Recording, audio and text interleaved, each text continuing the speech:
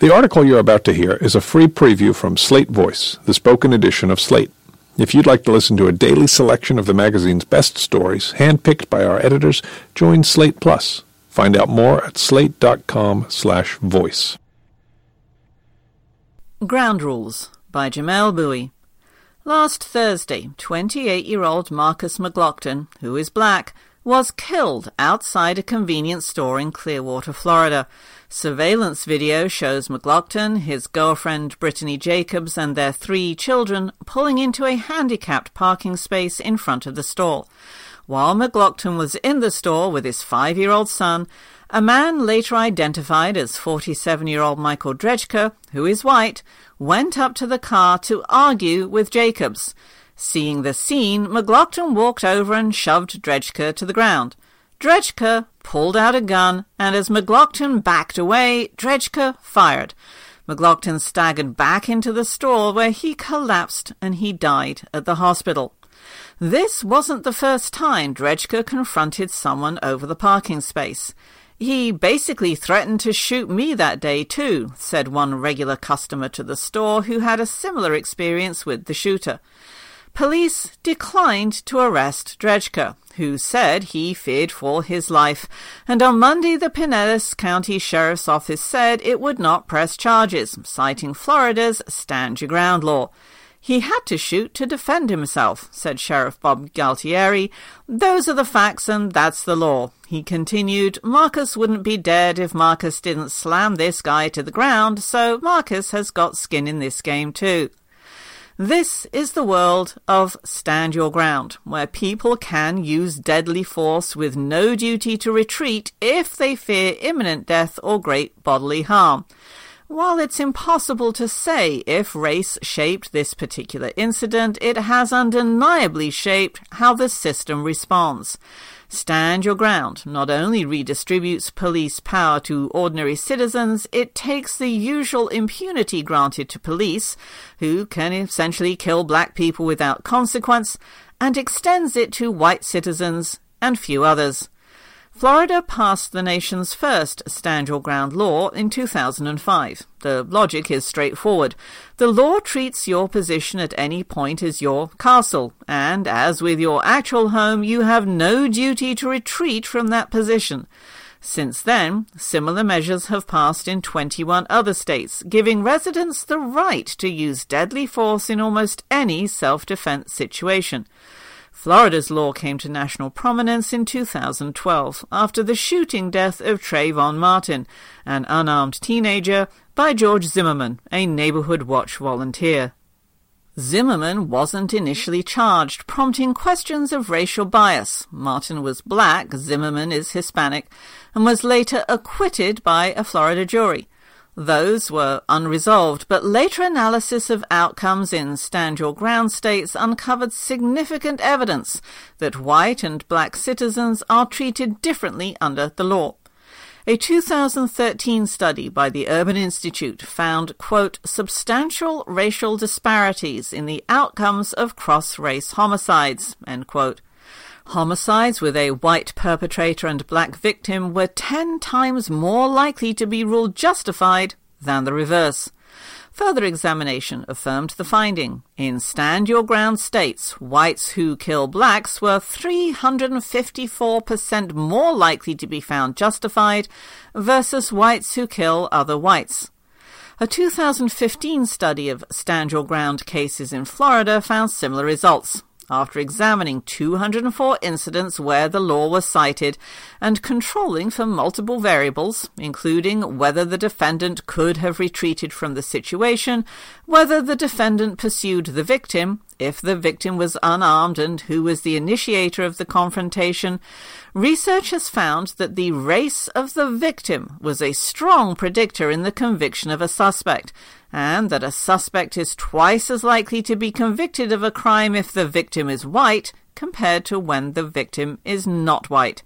This, they note, is similar to pre-civil rights era statistics, with strict enforcement for crimes when the victim was white and less rigorous enforcement when the victim is non-white. The most recent study of Stand Your Ground, published in 2017, confirms the view that the laws are racially biased.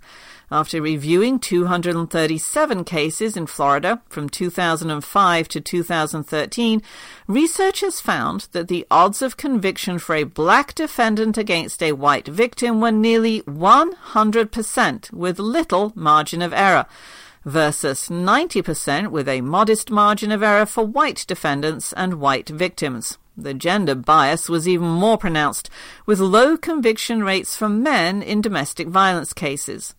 An infamous case was the prosecution of Marissa Alexander, a 29-year-old black woman, who, facing deadly assault from her estranged husband, fired a warning shot to defend herself. She was arrested and charged with assault with a deadly weapon. Callie Adams, another black mother, shot and killed her husband while defending herself from assault. She was charged with second-degree murder. We know the outcomes of Stand Your Ground laws, but we can't know the motives of the police and prosecutors in question. This might be racial prejudice, or it might be something we can't see or measure.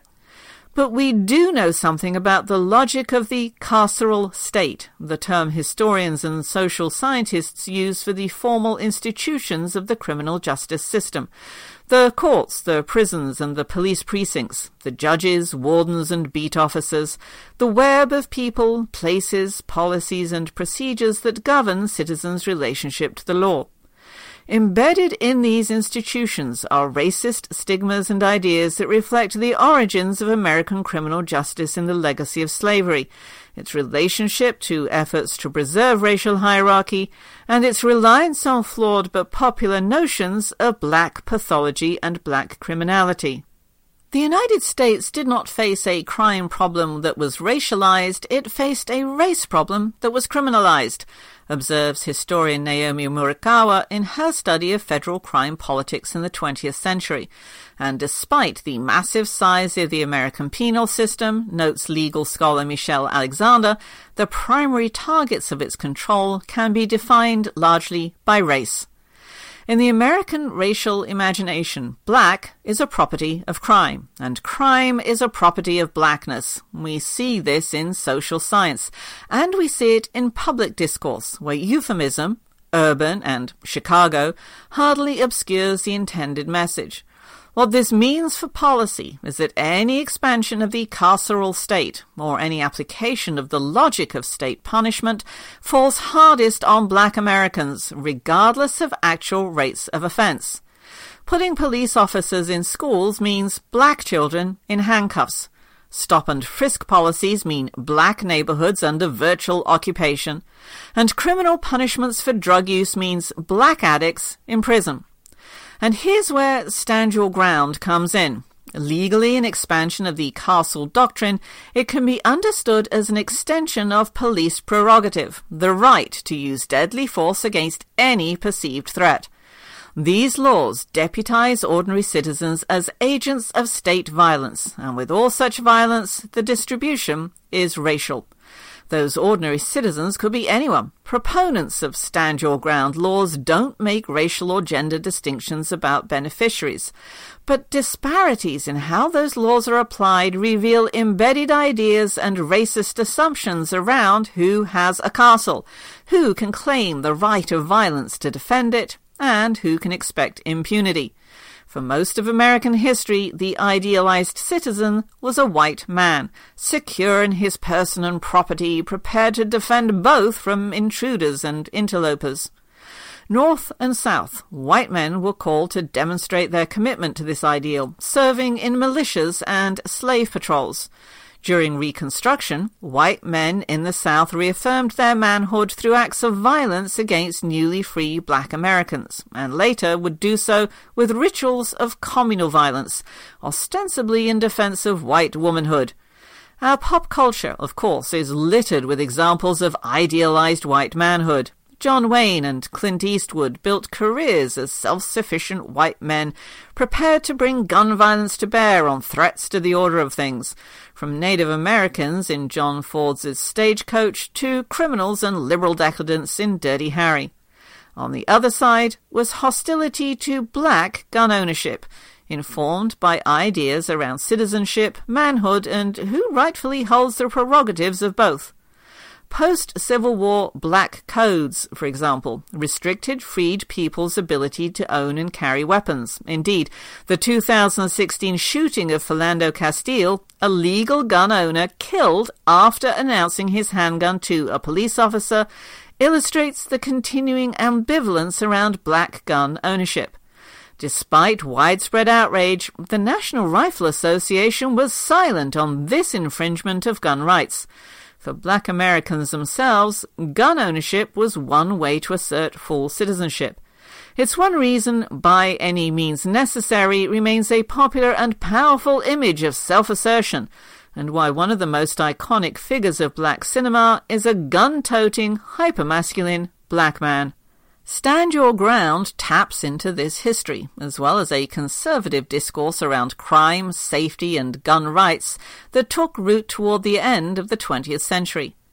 In her study of American traditions of self-defense, historian Caroline Light notes how print advertisements for the NRA highlighted dangerous streets and armed criminals breaking into middle-class households at night.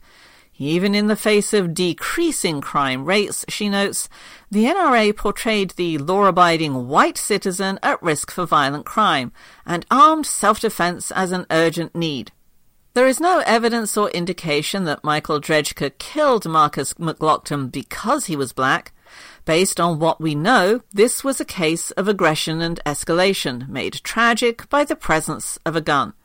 But we cannot understand the incident, why it matters, why it resonates, why it's brought protest and outrage to yet another Florida town, without an understanding of the forces at work. Each action in this tragedy, McGlockton's shove, Drejka's shot, and the sheriff's excusal, embodies a different but connected history of race, violence, and manhood. We see how our nation's embrace of lethal self-defense has always been selective and partial, upholding a selective right to kill for some, while posing others as legitimate targets. Contrarians may deny the weight of history and legacy, but it's here, whether we acknowledge it or not, bringing its burden to bear on the world we inhabit and the lives we live now.